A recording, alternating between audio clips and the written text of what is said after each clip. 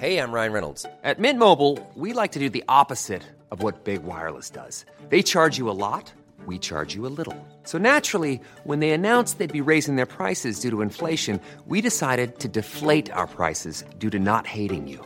That's right. We're cutting the price of Mint Unlimited from $30 a month to just $15 a month. Give it a try at mintmobile.com/switch. $45 up front for 3 months plus taxes and fees. Promo rate for new customers for limited time. Unlimited more than 40 gigabytes per month. Slows full terms at mintmobile.com. He kōna ipurangi tēnei nā te reo irirangi o Aotearoa. Ngā mihi nui, and welcome to this Our Changing World podcast from RNZ with me, Alison Ballance. We're off to Waikato University to meet biologist Vic Arcus and PhD student Erica Prentice. They're interested in the role of temperature in the way enzymes work. Enzymes are protein molecules, large protein molecules, and their job is to catalyse chemical reactions, to speed them up. So a lot of chemical reactions which are critical for life occur very slowly by themselves. And so cells make enzymes to speed those reactions up. A really good example is the example of maltose, which is a sugar. If you put maltose in water, then it is incredibly stable. But maltose is 2 units of glucose, and the cell needs it to be glucose, not maltose. So the cell produces an enzyme to turn maltose into glucose. And the enzyme speeds the reaction up by over 100 billion times. So if we put maltose in water without an enzyme, it'll sit there happily for 11 million years. If we put an enzyme in with the maltose, it will turn into glucose in a few minutes. And of course, a cell can't wait around for 11 million years to get the glucose it needs. It needs the glucose immediately, and that's why cells produce enzymes to speed reactions up. You look at the evolution of enzymes?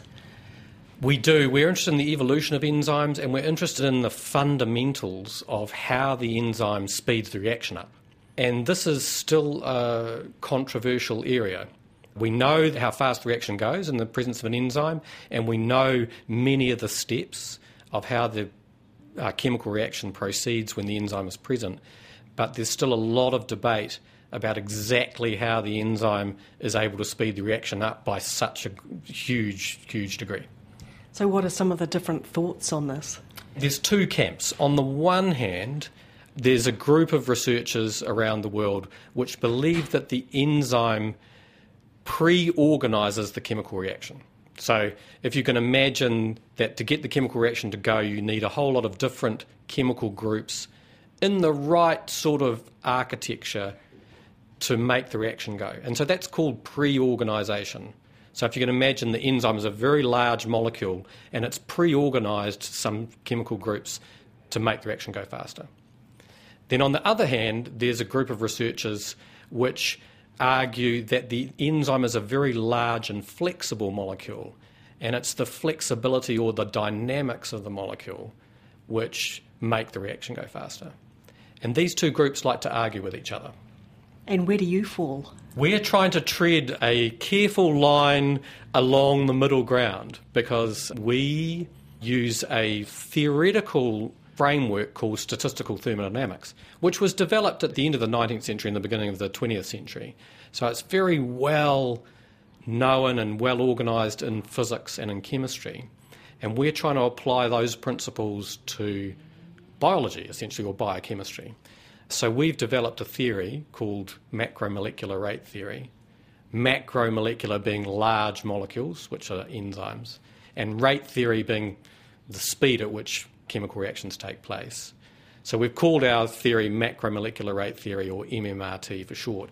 And what we're trying to do is we're trying to take the very sort of basic principles of statistical thermodynamics and apply them to these very large molecules which catalyse reactions for life.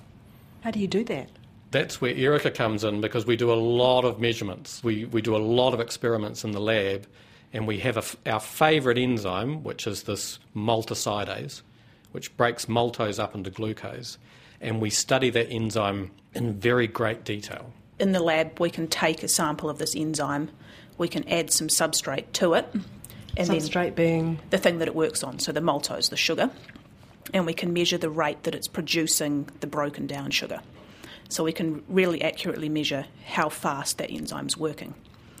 Then we also do things, we can change the system that it's in, we can change the enzyme slightly itself and see how that affects the rate. So we're looking at things that change the rate and then trying to explain why that is the case. So what kind of things do change the rate? So we can change the sequence of our enzyme slightly and that changes the rate, is the main thing we do, and it also changes the temperature dependence of our system, which is the main thing we're trying to get to with our theory, is the temperature dependence of these systems. Temperature turns out to be an intuitively simple concept, but theoretically quite difficult concept in terms of how large systems respond to changes in temperature. So our enzyme is very large, and so when we change the temperature, it responds to temperature in quite an unusual way. So I would normally expect things to happen faster if it's warmer. That's exactly right. So normally chemical reactions simply go faster the warmer it is. And in fact, they go faster exponentially. So as you increase temperature a small amount, then the rate exponentially goes up. But when there's an enzyme involved, the rate goes up exponentially for a small while, but then at a particular temperature, the rate starts going down again. And this is a function of the large enzyme which is involved.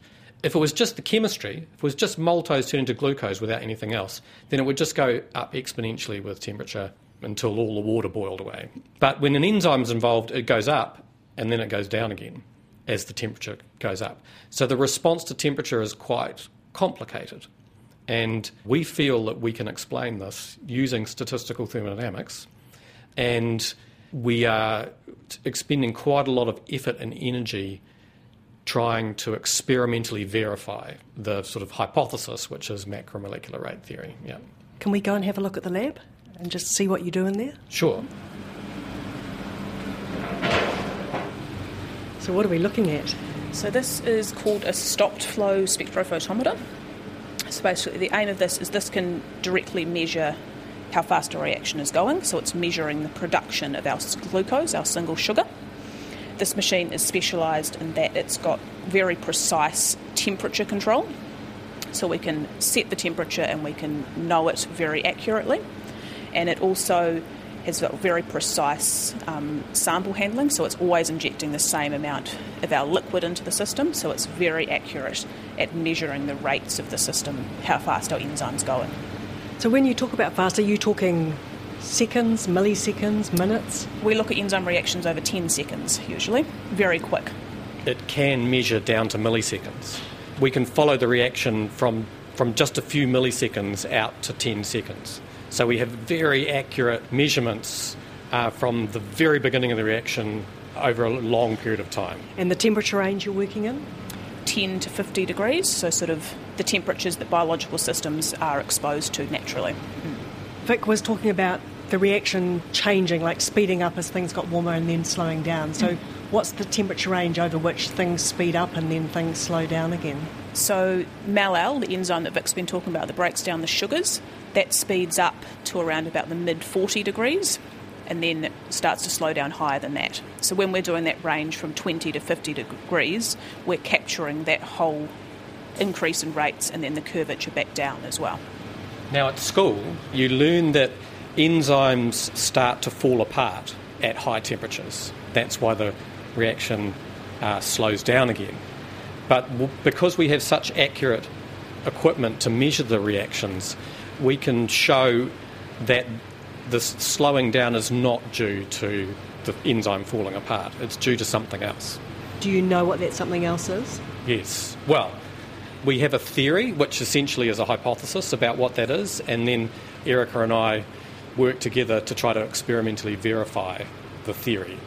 As you know, in science, all you can do if you have a theory is to design more and more experiments to try to confirm the theory. It may be that at some time in the future someone does an experiment to show that it doesn't work. But we're in the phase where we're doing multiple experiments to show that it does work. Yeah. We also make our own enzymes. So we have the ability to make the enzymes and purify them. And this also allows us to change them in a systematic way.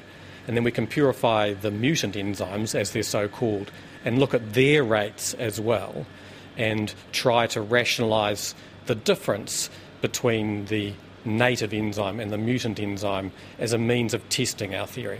Do some of these mutants not work? Most of them don't work. So we tested initially, this was prior to my time, but one of our initial postdocs on this project made 300 mutants to a single enzyme, and we now work with a set of 4 of those mutants that have got changed temperature properties to look at the basis of our system, basically. So, back in your office, what's your hypothesis and how are you going about testing it? When you have a really large molecule, like an enzyme, then it turns out that it has a high heat capacity, which means that it has the capacity to absorb energy.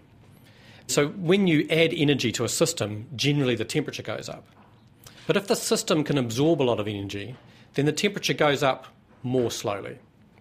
So a system with a high heat capacity has the ability to absorb more energy for each degree of temperature that it goes up. And what our hypothesis is that biological systems, which have their chemical reactions which are driven by enzymes, then the fact that the enzymes have a high heat capacity means that the system behaves in a fundamentally different way than if the system was a pure chemical system with a lower heat capacity. So that's essentially the basis of our theory, which is that the difference between a straightforward chemical system and a biologically driven system is that biologically driven systems involve enzymes, which are large molecules with high heat capacity. So are you getting the results you expected? Are you at the point of seeing results and being able to sit back and go, that fits our hypothesis exactly, or oh no, it's not working at all? So Vic makes a lot of predictions, and quite often he's correct, and sometimes he's not, and then we sort of change our theories a little bit. So we've got a lot of results along the way, and a lot of them confirm what we've been thinking.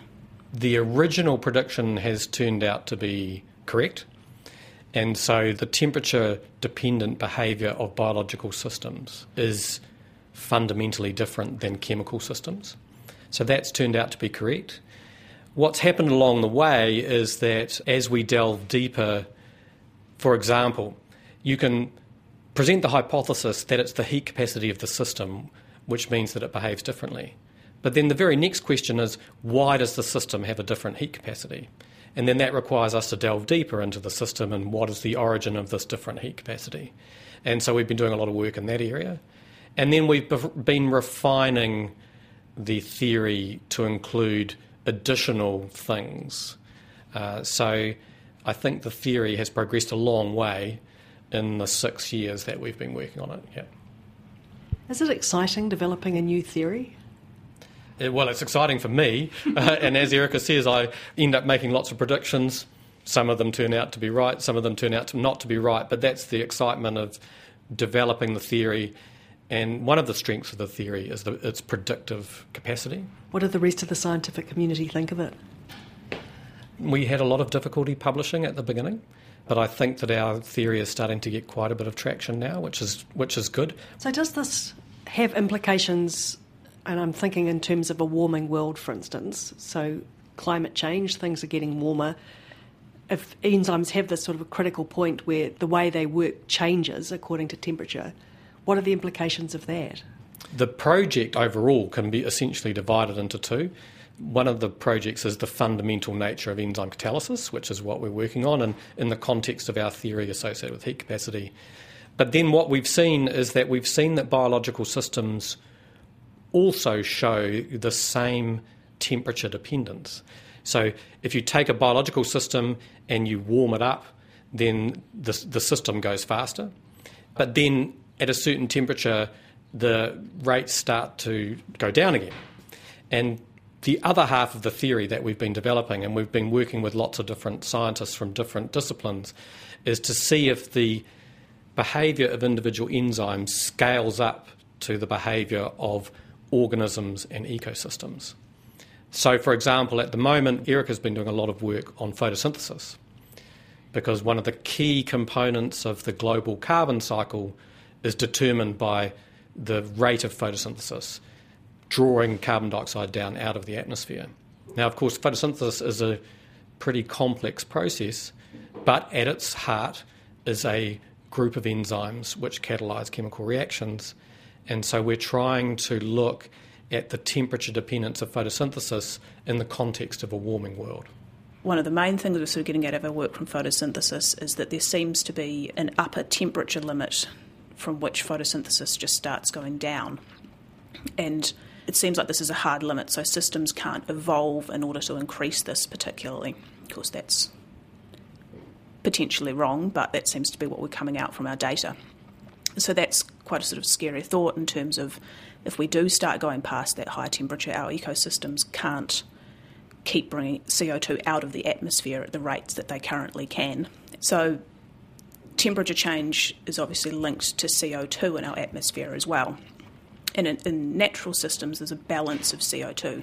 So photosynthesis takes CO2 out of the atmosphere, and respiration puts CO2 back into the atmosphere. So the balance of these two rates is really important for the overall atmospheric concentration of CO2. What's quite scary is that photosynthesis goes up and then comes back down over the sort of temperature range that respiration keeps going up. So if ecosystems are getting to a temperature where they're over the maximum rate of photosynthesis, respiration is putting lots of CO2 into the atmosphere, and photosynthesis is taking less and less CO2 out of the atmosphere. So this system starts accumulating more CO2 in the atmosphere. So it becomes a bit runaway. Yep. Yeah, so it'll just become self-perpetuating if you sort of start to get to that point. We present the system as a binary balance between respiration and photosynthesis, but there are an enormous number of other processes going on. For example, people believe in something called CO2 fertilisation, which means if there's more CO2 in the atmosphere, then photosynthesis should be fertilised by that. And so one of the other things we're working on is the relationship between CO2 fertilisation and temperature. So if the temperature goes up, then more CO2 will go into the atmosphere, but that should fertilise photosynthesis and bring more CO2 out of the atmosphere. So we're interested in the balance of these rather complex processes based on our theory associated with the temperature dependence of enzyme rates. One of the ways we describe it is that we're looking at the temperature dependence of rates from enzymes up to ecosystems. Thanks, Vic. That was biologist Vic Arcus from Waikato University, who has a James Cook Fellowship from the Royal Society Te Aparangi. We also heard from PhD student Erica Prentice. I'm Alison Ballance, and this Our Changing World podcast from RNZ first aired on the 11th of April 2019. If you'd like to find out more about this story, just head to our webpage, rnz.co.nz/ourchangingworld. We post the audio there, along with a written feature containing images and lots of useful links. There are hundreds of stories in the Our Changing World archive as well, including a previous interview with Vic Arcus about his research. We are a free podcast in all the usual places, Spotify, Apple Podcasts, etc. Keep up with my other podcasts as well. The Kakapo Files podcast is following along with the best kakapo breeding season in recorded history. That's available at rnz.co.nz/kakapo and all the usual podcast places. RNZ's chemistry podcast Elemental, celebrating 150 years of the periodic table of elements, is up to the C's. You can subscribe to Elemental as a podcast and find it at rnz.co.nz/chemistry. I'm posting all of these on the Our Changing World webpage as well, by the way. Keep in touch. I love hearing from you. Find us on Facebook and Twitter at RNZ Science. Many thanks for your company. Bye for now. Mate wā.